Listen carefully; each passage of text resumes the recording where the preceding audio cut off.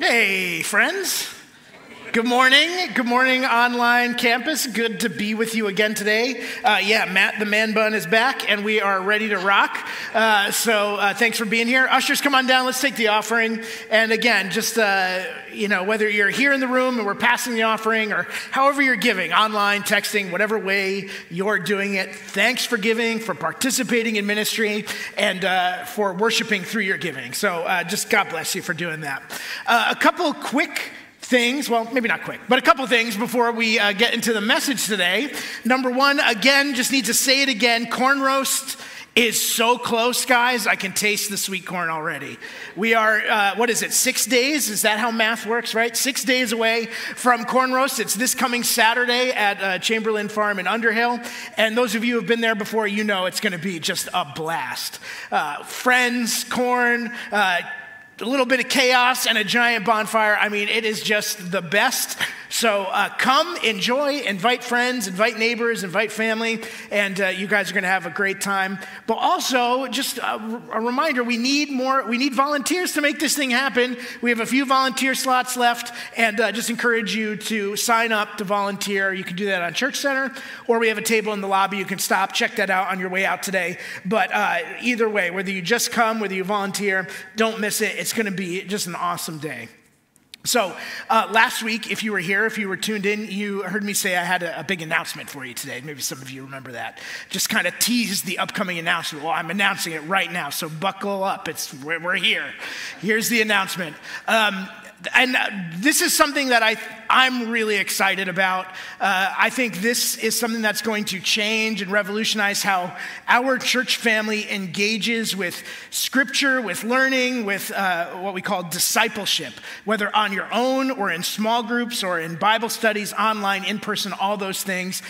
This is something that we, Essex Alliance Church, are pleased to be able to share with you, a free gift. It's called Right Now Media. Right Now Media. This is often described as the YouTube of Bible studies, of Christian resources, because there are over 25,000 video resources, along with written materials, that are just at your fingertips. For Bible studies, Old Testament, New Testament, you want to learn about marriage and how to revolutionize your marriage, make your marriage more godly. Parenting, mental health, recovery. There's stuff for teenagers, stuff for kids. I mean, Right Now Media has got it all, and we have got it all, and you have got it all. This is a free resource for you to take advantage of. So I'm going to encourage you today, tomorrow, over the next week, register, sign up for Right Now Media. It's free, it's easy, and from there, you are just going to dive into some awesome resources. There's really great and prominent pastors and thinkers and authors who have study materials, really well done videos, and study guides to go along with that thing. If you're thinking, hey, I want to get into the Bible, I'm not quite sure how, Right Now Media might be the way to do it. If you're thinking, hey, I've got a small group, I don't know what to do next, Right Now Media is going to be the way you're going to do that. So sign up. There's a few ways you can sign up. Number one, those of you watching online, graphic on the screen, there's the QR code. Go ahead and scan that with your phone. That'll take you right to the sign up page. We also have a link in our YouTube description that you can click to sign up. For those in the room, we've got slides in the lobby you can do the QR code with. You can go on Church Center via the app or via just the internet. We've got a registration page there. You just go in, click the link, sign up. Again, it's free, it's easy, and at your fingertips is going to be so many awesome resources. So I'm super excited about this. I've had Right Now Media myself for a few years. My seminary gave me a description for, as an alumni, and I've used it on my own. I've used it for my small group that I was leading, and it really is a really great and wonderful resource. Please take advantage of it. There's no limit to how many people that we can have sign up under the Essex Alliance banner. So share it with your friends, share it with your family, sign up yourselves. It really is awesome and free. It's free. Did I mention it's free? Sign up. It really is wonderful. They even have an app for your phone. I mean, you can watch it on the, I was going to say on the bus, but we're not in New York City or but you can watch it, don't watch it while you're driving, but watch it when you're a passenger in a car maybe. So Right Now Media, sign up for that. Do it. It's great. It's awesome. All right. So last week, if you were here or if you tuned in online, you know we started in talking about last week and this week about these words from the Apostle Paul in the book of Romans, chapter 1, verse 16. Let's put it on the screen. Apostle Paul writes, "For I am not ashamed of the gospel, because it is the power of God that brings salvation to everyone who believes, first to the Jew, then to the Gentile." So we began this discussion last week, and we started talking about a few words, shame being one of them. Paul uses that word here, "I'm not ashamed of the gospel." That word, shame, fear, guilt, sort of these three words, these three feelings that often stop Christians from fulfilling the mission that God has called us to, that is sharing the good news, the gospel of Jesus with other people. Now, I think for most of us who follow Jesus, who consider ourselves Christians, we'd be sitting here saying, yeah, I'm not ashamed of the gospel, totally. I'm not ashamed of it, or else you probably wouldn't believe it, right? You probably just don't go through your life ashamed of the gospel as it is, right? Of course you're not. Of course you're not ashamed of it.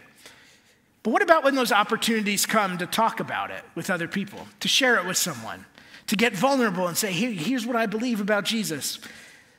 That's when these feelings, maybe a little bit of fear, a little bit of guilt and shame, they become a little bit of a problem.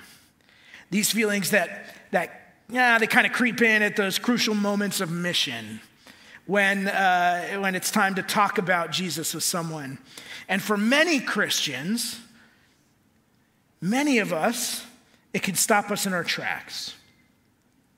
You know, Paul wrote these words, "I'm not ashamed of the gospel," and when he wrote them, he meant them. He really wasn't ashamed of the gospel. Again, not just ashamed of it in general, but he wasn't ashamed to talk about it, to preach it, to face ridicule, to face rejection and violence. You know, there was something or some things about Paul that enabled him to write these words and to mean them. So last week we began this discussion and we sort of looked into Paul's life. And we started looking at 4 themes from Paul's life that enabled him to confidently say that when it comes to those moments of mission, of sharing the gospel, that he is not ashamed. So last week we began this. We looked at the first 2 words, that Paul was passionate and that Paul was transformed by the gospel. Passionate about the gospel, transformed by the gospel. Today we're going to look at the next 2 themes, themes 3 and 4 from Paul's life. So we're going to dive in, but as we do, church, would you just pray with me as we dig in this morning? So God, would you open our ears to hear and our eyes to see? Open our hearts and minds to you and your word. Encourage us, challenge us, and move us this morning. In Jesus' name, amen. Third theme in Paul's life. He was passionate. He was transformed. And the third theme in Paul's life that enabled him to say, I am not ashamed of the gospel, is that Paul was trained. He was trained. From the time he was a child, Paul was trained first in the Jewish faith. He was a young Jewish boy living in a town called Tarsus, kind of on the north coast of the Mediterranean in Turkey. And as a boy, as every young Jewish boy would be, he was trained by his parents and his local synagogue to study the scriptures. He probably spent a lot of time memorizing them, the Old Testament scriptures, how to interpret them as well. As he's older, in Acts chapter 22, Paul is kind of like talking about his life as a kid. He tells us there that he left home at a young age to go to the city of Jerusalem, the hub, the center of Jewish life, for a more intense training. And he says there that he studied under a rabbi named Gamaliel. So let's read Acts 22, verse 3, where Paul, he tells us, he says, I'm a Jew, born in Tarsus of Cilicia, but brought up in this city, Jerusalem. I studied under Gamaliel and was thoroughly trained in the law of our ancestors. I was just as zealous for God as any of you are today. Now, Gamaliel is largely considered by Jewish and Christian scholars today to be one of, if not the greatest Jewish teacher of the first century in Paul's time. He was a Pharisee, one of the sort of religious elite of the day. He was a rabbi, a teacher. He taught groups of people. And he was one of the Sanhedrin, which is the word for the leadership council of the Jews, which was made up of people from all different kinds of groups. He was part of that group as well. Gamaliel was wise, he was influential, and he was well respected. Paul, learning the Jewish faith from Gamaliel would be like, get out of here, fly, would be like you learning how to hit a home run from Ted Williams or Mickey Mantle. Right? Red Sox and Yankee. Had to put them both in there. Or it would be like learning physics from Stephen Hawking or learning how to play piano from Mozart. If you wanted to learn about the Jewish faith and the Old Testament scriptures in the first century, Gamaliel was your guy. He was the guy. You wanted Gamaliel, and Paul got him. That was his teacher. He was thoroughly trained by the best.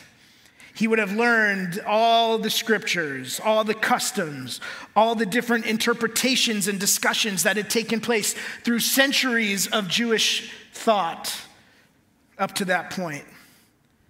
Gamaliel trained Paul to be a great Jewish thinker, to love God, to love God's law. He knew it all. But all he learned in his training, Paul, had to be reoriented when Jesus encountered Paul later on. Had to be retrained. Last week we read some of Acts chapter 9. And if you remember, this is a story of Paul before he meets Jesus. He's on his way to a city called Damascus, which is a couple days north of Jerusalem. And he has the authority from the high priest to go to Damascus and arrest the Christians there. He wants to stop the church. He wants to stop this Jesus movement. And of course, while he's on his way, Jesus knocks Paul off his horse, encounters him, makes him go blind. And Paul meets Jesus face to face, the very person that he's been trying to stop. And Acts 9:19 tells us that Paul goes into Damascus, the city, blind. He's healed. And then in verse 19, it says that he spent several days in Damascus with the disciples, the Christians there. Now, it doesn't tell us exactly what Paul was doing in those several days there. But I think it's easy to imagine that Paul, just having this totally life-changing experience of meeting Jesus, is trying to put the pieces together of everything he was trained to think as a boy and how Jesus actually fulfilled all those things.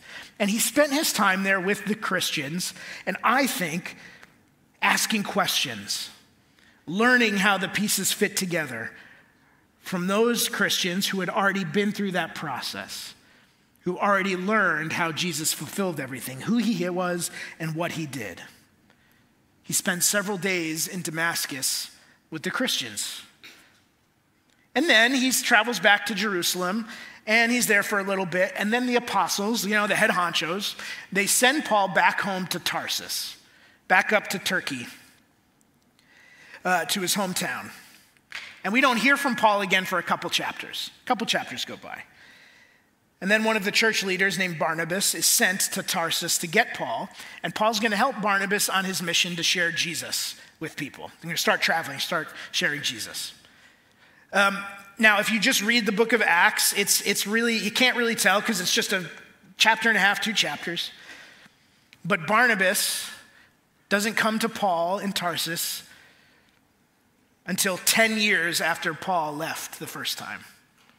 10 years after Paul meets Jesus, is knocked off his horse, he learns to put the pieces together, he spends time with the Christians there, he goes home. 10 years later is when Barnabas comes to him. What was he up to in those 10 years? Again, the Bible doesn't tell us. We don't know for sure. But after having such a life-changing, worldview reorienting experience, I think Paul needed time to continue to put the pieces together. He's back home in Tarsus working, thinking, praying, learning more and more about how Jesus fit with everything that he had learned from the time he was a child. Time of preparation, a time of training to see the world through the lens of Christ, and then what to do with that. how to not only be a Christian, but how to live the mission that God has called Paul to. And then Barnabas comes, and he takes Paul to the city of Antioch, and Paul and Barnabas spend a whole year in Antioch telling people about Jesus in that one city. Just one more observation. At that time, Paul was not the leader yet. Barnabas was the leader of that duo. Barnabas invited Paul in to work with him, alongside of him, and learn what it looked like to live on mission in Antioch. He was being trained. Now, the beauty of the Christian faith, part of the beauty is that God doesn't intend us to figure this stuff out on our own. He gives us one another. He puts us in this group, this family called the church, here, Essex Alliance Church, right? He puts us together so that we can help each other through encouragement, support, correction, and training to put the pieces together of life and faith to follow Jesus well and to live on mission as individuals and as a group. He puts us together so that we can learn from people who have gone through that process before us. God intends for us to train one another in how to follow Jesus and to fulfill the mission he's called us to. So the question I have is, who is training you? Who is training you? Is there someone in your life who's helping you learn and grow as you follow Jesus and figure this stuff out? Who is training you? Let me tell you about the guy I credit for training me. His name's Craig. Now, I didn't grow up in a Christian home. I grew up in a Catholic home. You know, that's a little different, right? Some of you know what I'm talking about. You've been there too. But grew up in a Catholic home. And I started going to youth group at my friend's church in sixth grade. You know, just Protestant, non-denominational Christian church. Started going to youth group with my friend. He invited me. I said yes. Sixth grade. Seventh grade is when Craig came along. Craig became the youth pastor during my seventh grade year, and that was really good. Craig was a good youth pastor. He was there for us when we needed it, but it wasn't until late in high school, really junior, senior year, that Craig and I started to get close. We had a student ministry leadership team, and I was a part of that, and Craig invested a little more time with that team to guide us, help us to learn how to lead our peers, and speak into our lives a little more intentionally. So high school comes and goes, and during the first little bit of college, I kind of stopped caring, became apathetic, unplugged from church, unplugged from faith a little bit. Wouldn't say I didn't turn my back, but I just, was just in a weird place. I was going through some stuff, and that was one of the things that kind of fell off. And it was Craig who pulled me back in. I'd gone away to school and then come back home after a year, working part-time, going to school part-time. And one day, I'm at work, I get off my shift, I look at my phone, and I had a voicemail. And the voicemail was from Craig. And it was short and sweet, and I remember it word for word. I will never forget the voicemail from Craig. It was a turning point in my life. His voicemail said, "Baumgartner." He said it like that, "Baumgartner, it's Craig. Why don't you get off your butt and come help me with these kids?" Craig did that because he knew I needed someone in this crucial time in my faith and in my life to guide me. And he invited me back in to work alongside of him in the ministry he was running, shoulder to shoulder, to give guidance, to give training, just in life and in faith. Craig taught me in that season what it looked like to be an engaged Christ follower, how to put the pieces of life and faith together, how to navigate those years when your friends are doing this thing and they want you to do that thing, but you're not sure if you should do that thing, and how to deal with that. And Craig and I spent a lot of time together, inside and outside of church, talking, praying, serving, eating, hanging out. He showed me what it meant to be a good husband, a good father, a good friend, challenged me when I needed it, encouraged me when I needed it. And it was in that season, after some time, that I felt the Lord call me to vocational ministry, to be a pastor. And the first person I told about that was Craig.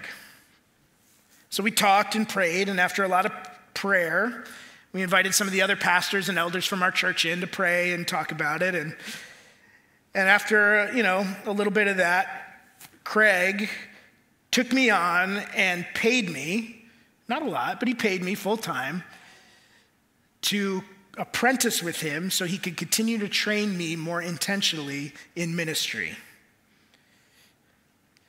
And without Craig's training, not just in ministry, the practical stuff, but in faith and in life, just being a good friend as I figured that stuff out, I can say confidently, definitively, without Craig, I would not be here today. I would not be one of your pastors today. I credit Craig with his training in my life. Training is a necessary part of our faith process. Training brings confidence, it brings skill, it brings perspective, relationship, as we kind of figure out how Jesus fits into our lives and how to follow him well in a world where so many things are trying to bring us in other directions. So who, again, is training you? Do you have someone speaking into your life and helping you figure this faith out? It's true, I think we all are trained by someone or something, and that can be a number of different sources. So many voices are trying to capture our attention and pull us in certain directions, influence how we think and how we see the world. Now, I'm engaged in social media, Instagram, Facebook, Twitter. I know many of you are as well. And social media is one of those things that's trying to train you. I often find myself, and I know many of us do, just scrolling mindlessly, in those moments you got nothing to do. And you see posts or videos or stories from people. And sometimes it makes me pause and think, I want to be like that. It's training you to think in that way. I also see on social media a lot of stories of people who have left the Christian faith and why you should too. Or arguments from people who are, maybe they're atheists or just, anti-religion, anti-Christianity in general. And in these social media space, there's only so much time to make an argument, to make a point. And you see it and you go, whoa, I never thought about that before. And that can be hard to kind of reconcile sometimes. And I just want to say too that, the Christian faith has been around 2,000 years. Anyone on social media who throws out one of those arguments, that's nothing that the church hasn't seen before and heard before. It's not new. And it helps to have people in your life who have thought about that before, who have processed that before, to help you as you think about and process those same things. Who is training you? Social media, celebrities, certain friends. Who is training you? Paul, because he was well trained in his faith and in his mission, was able to write with confidence, I am not ashamed of the gospel. And I believe that when we receive good training as well, from people who have been there before, have gone through the same things we're going through, we have a better chance of defeating the fear, guilt, and shame that want to stop us. So young people, who is training you? Now, it's often up to you to find someone to do that. Burden's on you, unfortunately, a lot of the time. I just encourage you, find someone and ask them, hey, you want to be my mentor? Or, you don't even have to make it weird, right? You can just say, hey, you want to get a cup of coffee sometime? I got a couple questions. I want to get to know you a little bit. I promise you, it won't be weird. That the person you ask will only be flattered and encouraged by the fact that you picked them and you asked them. So who is training you? On the other side of that is the question, who are you training? Who are you training? Paul didn't just get trained, he trained others. People like Timothy and Titus, these guys from the book of Acts and Paul's letters who traveled with Paul and worked with him and learned from him and assisted him, who then became pastors and missionaries themselves. Paul trained them. So let me ask too, who are you training? Who are you raising up? Who in the generation below you are you speaking into their life, regularly meeting with and talking to? I just want to say, you don't have to be an expert. You just got to be willing to be honest and willing to get together. Who are you training? Who's training you? I think we all need this sort of encouragement and accountability as we figure out life and following Jesus and the faith and mission. And that's why God gave us each other. It's why he gave us the church to be part of, to help train and be trained as we all live and figure this thing out. Paul was trained, and he was trained well. Final theme from Paul's life that I want to touch on that helped him not be ashamed is that Paul learned from success and failure. He learned from success and failure. You know, Paul, he had a lot of success in his ministry. He saw conversions and church plants. He saw new leaders grow up and be pastors and missionaries. He saw miracles and healings take place and so many more things. His ministry directly resulted in a lot of success for the spread of the gospel around the world. Paul also failed. And he failed quite a bit. Now, when I say Paul failed, I just want to define this a little bit. I don't mean Paul did something wrong necessarily. I simply mean he didn't accomplish what his goal was. He didn't accomplish what he hoped to accomplish. We can say that's failure, right? We can define it that way. It doesn't necessarily mean you did something wrong. It just means I failed. I didn't do what I hoped to do. Didn't accomplish my goal. If we go to Acts chapter 14, there's a great picture of success and failure in Paul's life right there alongside each other in Acts 14. So this chapter of the book of Acts begins with Paul and Barnabas. They're in a town called Iconium, which is in southern Turkey. There's a few other towns in that region, big towns. So they're traveling around, and their goal is to go to the town, talk about Jesus, people believe, start a church, raise up church leaders, elders, pastors, move on to the next town, do the same thing, right? That's what their goal is. That's what they're trying to do. So in Acts 14, verse 1, we start the story, which says that there in Iconium, they spoke so effectively that a great number of Jews and Greeks believed. But the Jews who refused to believe stirred up the other Gentiles and poisoned their minds against the brothers. So Paul and Barnabas spent considerable time there, speaking boldly for the Lord, who confirmed the message of his grace by enabling them to perform signs and wonders. But the people of the city were divided. Some sided with the Jews, others with the apostles. And there was a plot afoot among both Gentiles and Jews, together with their leaders, to mistreat them and to stone them. So they're in Iconium and they talk about Jesus and they share the gospel and people believe, right? Success. Yeah, it's what we hoped would happen. People are believing the message. But at the same time, a lot of the people in the town of Iconium didn't believe, which is going to happen, right? That's not unexpected. But these people wanted to stop Paul. They want to see him fail rather than succeed. So they stir up the crowds, get everyone all hot and bothered. They want to stone Paul. They're going to kill him. They're going to throw rocks at him until he dies. That's their plan. That wasn't quite the response Paul hoped for in this situation, right? He doesn't want to die. So Paul and Barnabas, they flee. They flee the city. They leave Iconium before they would have liked.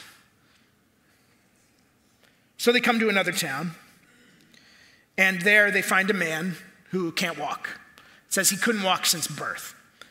And in verse 9, it says that Paul looked directly at him, this man, saw that he had faith to be healed, and called out, "Stand up on your feet." And at that, the man jumped up and began to walk. Call that a success. What he hoped would happen happened. The man was healed. But, verse 11, when the crowd saw what Paul had done, they shouted, "The gods have come down to us in human form." Barnabas they called Zeus, and Paul they called Hermes because he was the chief speaker.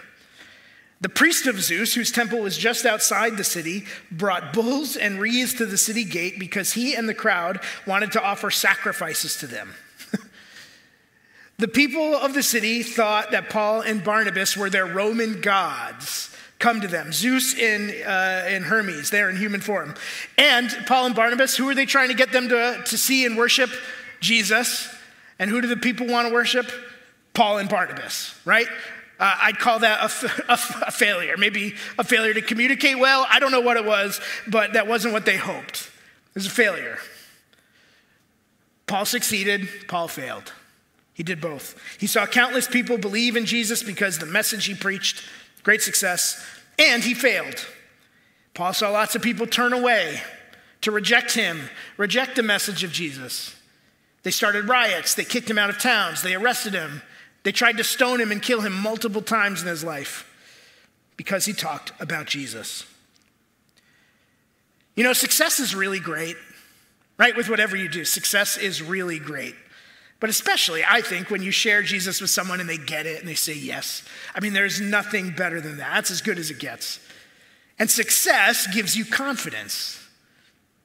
You get to see the transforming power of the gospel at work, and I got to be part of it. I got to watch that happen. And when you see that sort of success, how can you not be excited to do it again? Success keeps the fear, guilt, and shame away. Failure is a little trickier. You know, when we fail, I think we tend to act in one of two ways generally. When we fail at something, when we fail, we either want to try again and try until we succeed. It can motivate us, right? You assess what went wrong and make changes so that you get it right the next time, right? Failure can drive you to want to do better. Or failure will make you want to give up and never do it again. And personally, I've gone both ways in those situations. Because failure is scary, it hurts, it's discouraging, it's not fun. It's not fun. But failure is an opportunity to grow. When I was 22, 23, somewhere in there, I was between my undergraduate and graduate studies, and that year, I took a year between. That church I grew up in that I talked about brought me on for a full-time, year-long we called it a pastoral apprenticeship, where I was going to be working with several of the pastors, doing some things, different areas of ministry. And my guy Craig was one of those guys. Second half of that year, our church was launching a capital campaign that we were going to use to launch some new ministries in the area. It was a big project, a big thing, and they asked me, 22, 23-year-old Matt, to be the administrator for what was a $3.3 million fundraising campaign. Now, just to give you a picture of where I was at that time, I had finished college, 6 months earlier. I had learned, just don't judge me too hard, I had learned that year before that you can get a calendar and write down when your assignments are due on it so you know when you have to get your assignments in. That's where I'm at in my life at that point. It's just like, and this is the guy they asked to do this big 3-point, administrative thing. So, cool, I'll do it. And, I didn't really have a choice. But it went okay. It went all right. But there's one thing that still plagues me a little bit from that year. One thing that really sticks out. So part of the strategy of raising this money, we tried to do it in like 2 months, was that we were organizing a series of small meetings, typically over a meal, with a small group of people, and our lead pastor was going to come, share the vision, and do that in a more intimate setting so people could ask questions and have more dialogue about it rather than just kind of broadcasting it out and seeing what happens. So it was intentionally that way. So part of my job was to plan each of those events, plan the food, catering, do we need people to help serve and clean up and do all that. So that was on my plate to do. And for one of these meals, we had a guy in our church just volunteered. His name was Doug. He really wanted to do the cooking. He had done some catering in his life, so I was like, all right, great, Doug, you're on. He didn't want to be paid or anything. And he was on for a breakfast. He was on for a breakfast meeting. And he needed me to get some people to help, clean up, serve, all that stuff. So I said, yeah, sure, I'll try to find some people. So I made a few calls. I tried, right? Made a few calls, heard a few no's, heard 0 yeses, and just kind of said, well, I tried, Doug. Of course, I didn't tell him I tried and failed. I didn't clue him into any of that. I was just hoping that the day would come and go and no one would notice. During that meeting that Doug was supposed to be on, I was going to be in California at a wedding. So Connecticut, going to be in California, East Coast, West Coast. So that day comes and it's 4 a.m. in California and I'm sleeping like a baby on the West Coast. 4 a.m. comes, my phone rings and wakes me up and it's Doug. Surprise. Hey, Matt, where's my help? I couldn't get you any help, Doug, sorry. Well, where are you? Can you come help? No, I'm in Los Angeles, I can't come help. And then I heard the, click. Heard the click. I failed Doug. I failed him hard. And now Doug handled it all. He was great. He did it. And thankfully, I didn't come home to him waiting for me to murder me at my door. But I failed him. I failed him pretty hard. And you better believe that I learned from that experience. Been very easy to tuck tail and just run. But I learned from that experience. And in that instance, as a young guy sort of starting out in ministry, I learned, and I let that failure teach me, that you can't leave people hanging, you can't leave volunteers hanging like that. Now, I really do.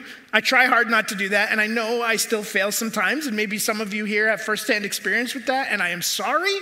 I hope you still love me. I'll do better. But I learned from that experience.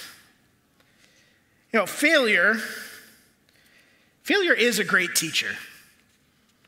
Failure is a great teacher. And you can find quotes on that from tons of people, like Oprah or Steve Harvey, Yoda. You never go against Yoda, right? Yoda says it, it's true. Failure is a great teacher, as long as we're able to see it that way. Failure doesn't have to be our enemy, right? Does failure feel good? No, it doesn't. I know that. But it's not pointless, and we can learn from failure. So bringing this back around to sharing the gospel, which we've been talking about. Say you're sharing the gospel with someone, you're just having a conversation, and you let them know, hey, Jesus, right? Tell them. And maybe that's it's not met with enthusiasm, with an eye roll, or yeah, okay, I get it. Or maybe it's met with some tough questions that you weren't really prepared to answer at that moment. And you kind of feel embarrassed and like, oh, I couldn't answer those questions. You feel like a failure in that moment. I just want to encourage you not to be discouraged, because God is also working in you in that process. And when it comes to sharing the gospel, we can't think about failure like we would typically think about failure, right? It's not like hitting a baseball where if you swing and miss, you failed. It's black and white, right? It's not like playing your instrument where if you miss a couple notes, you didn't play it right, you failed. It's not like that. When we share Jesus with someone and they don't get it or don't care, you didn't fail. You did not fail. It's so much more complex than that. Than thinking like if I say the right thing, they'll say yes, or if not, then they'll say no. I actually think if you share Jesus with a person or people, and even if that person doesn't believe, you actually succeeded. Just by simply sharing. And by taking that step, and by sharing, you have defeated the fear and guilt and shame. Now that moment may not have turned out exactly as you hoped, but you did not fail. Maybe the person just wasn't in the right mindset and something happened earlier that day. Maybe it's one moment in a series of moments that's going to take place in that person's life, and God's going to use that. Fear, guilt, and shame want you to see failure as the end of the world. That not only did you fail, but you are a failure. But that's not how God wants you to see failure. And if we can reorient our thinking around this and see failing as part of the process that God uses to grow us, then I think that changes things. Because we can be confident in taking risks, or being vulnerable and talking about Jesus boldly, because failure isn't really failure. It's an opportunity for God to work in me and in the person I'm talking to, no matter what the immediate outcome might be. So maybe you shared your faith with someone and they didn't give their life to Jesus right then and there. Okay, well, what'd you learn? How did you grow in that experience? And how might God use that conversation to continue to work in that person's life? It's not really failure. We'll call it incremental growth, those moments. And God wants to reorient our thinking around success and failure so he can use our failures as an opportunity for us to continue to grow. So as we think about that and growing from failure, what can we do to help our mindset as we go for it? I just have 3 really quick suggestions. First is that you need to fail at what you want to succeed at. You need to be invested in what you want to succeed at. This is how you grow and learn, right? If you fail and then give up and uninvest yourself, you're not going to grow. It's just running and hiding. You know, my son Jack, he plays hockey. He's 8 years old. Now Jack, God bless the kid, wants to be a goalie. He's 8 years old, wants to be a goalie. You know what happens a lot to 8-year-olds who want to play goalie in hockey? They give up a lot of goals. They're not that good at it. Now Jack, he's okay at it. He's pretty good. But he's so committed to being a goalie that no matter how many pucks he lets by, he doesn't stop. He doesn't get discouraged because he's invested in becoming a better goalie, right? And I think when we're passionate about Jesus and we want to see lives change, we need to be willing and ready to fail at those moments of sharing Jesus so that we can grow into success. Second, just say fail around people who can pick you back up. Failing alone is pretty miserable. That's probably the least fun way to fail. But failing with a group of people you know and love is a little less miserable. There's encouragement, there's prayer. They can pick you up. And that's part of the reason we have the church, is because we need each other. When we take risks, when we share about Jesus, when we face discouragement, so that we together can lift each other up in those moments. And third suggestion is to fail really knowing that failure does not define you. You know, when I left Doug hanging, I was so afraid he was going to lose respect for me and not want to work alongside me anymore because he would see me as the guy who failed him. You know, I had him scheduled for another one of those meals, and I just knew. I was like, he's going to cancel. He's not going to want to work with me anymore because I failed him. But that's not what he did. He was understanding and forgiving. And he said he was still in. So that failure didn't define our relationship. And it certainly didn't define how and who I was going to be going forward. Just because I failed that time doesn't mean I'm going to fail the next time and the next time and the next time. You know, it's easy to see yourself as a failure when you fail. And when you see yourself as a failure, fear, guilt, and shame come rushing back in. And that's what Satan wants, to make you think that you are defined by failure. But that is not what God wants. The gospel message that God so loved the world, so loved you, that he sent his one and only Son, that whoever believes in him would have eternal life, that message of the gospel is precisely that God does not see you as a lost cause or as a failure, but as someone valuable, so valuable that he came to give you a better future, new life now and into eternity through the death and resurrection of his Son, Jesus. And by his death and resurrection, you are not defined by your failure. You are not defined by your mistakes. You are not defined by your sin.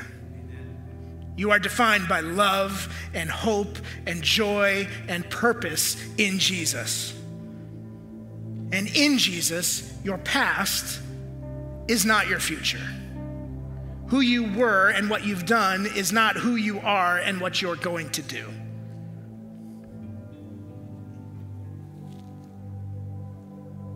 And when we fail, even now, God uses those moments to help us learn and grow and walk forward in him and continue to look more like him and who he created us to be.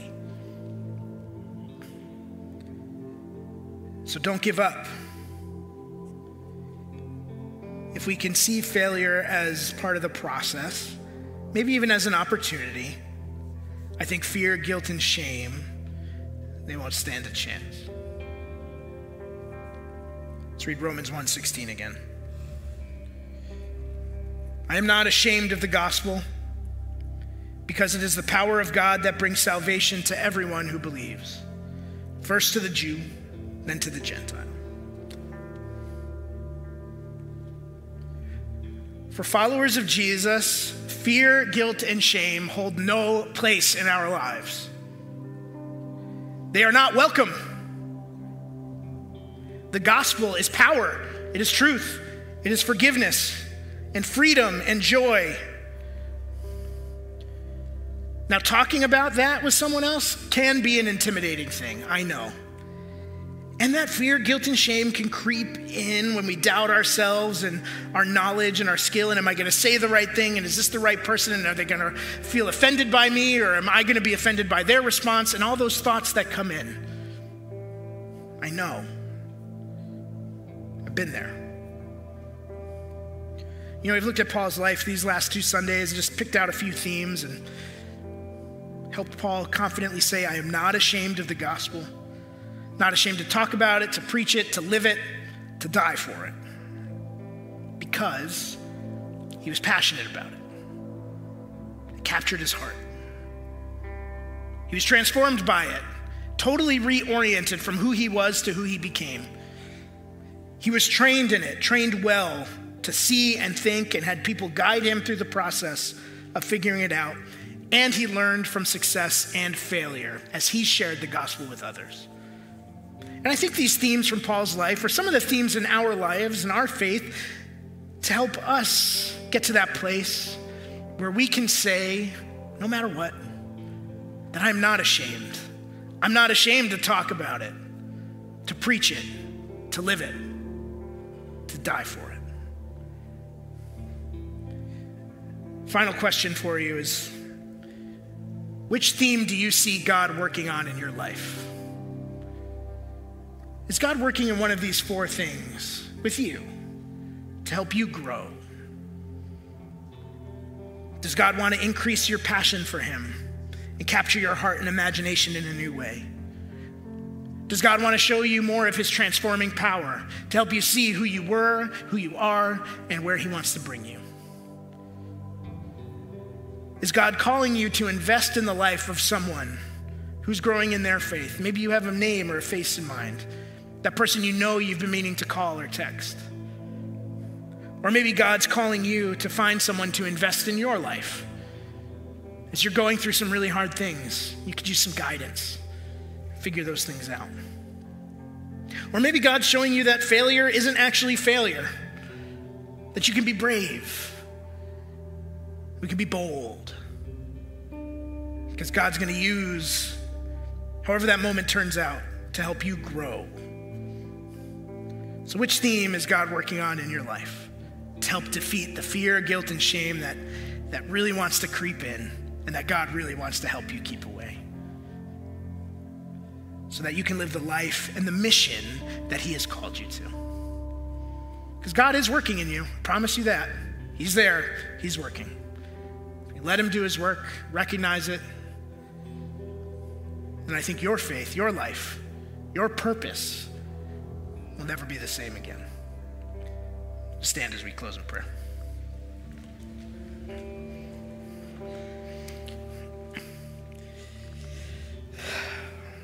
Oh God, thank you that fear, guilt, and shame have no place in our lives, that is not what you want for us. But God, you want joy and peace and forgiveness and hope and life and purpose. That is what you have given us through Jesus. That by his death and resurrection, Lord, that your life, your hope, your joy has come to us. So God, help us to see that, to grab hold of it, to live into it. And Lord, as we come to those opportunities and to those moments of mission, would those things propel us to share well, and no matter the outcome, to continue to grow and to see your work in our lives and in the lives of those around us. So Lord, as we go into this Labor Day, into the next week, and school and work and projects and whatever's coming, end of summer, beginning of fall, would we be defined not by fear, guilt, and shame, but by joy, peace, hope, purpose, and all those good things that you have for us. So we say we love you, Lord. Thank you that that's what you want for us and what you've given us in Jesus. We thank you in Jesus' name. Amen. Amen, church. God bless you.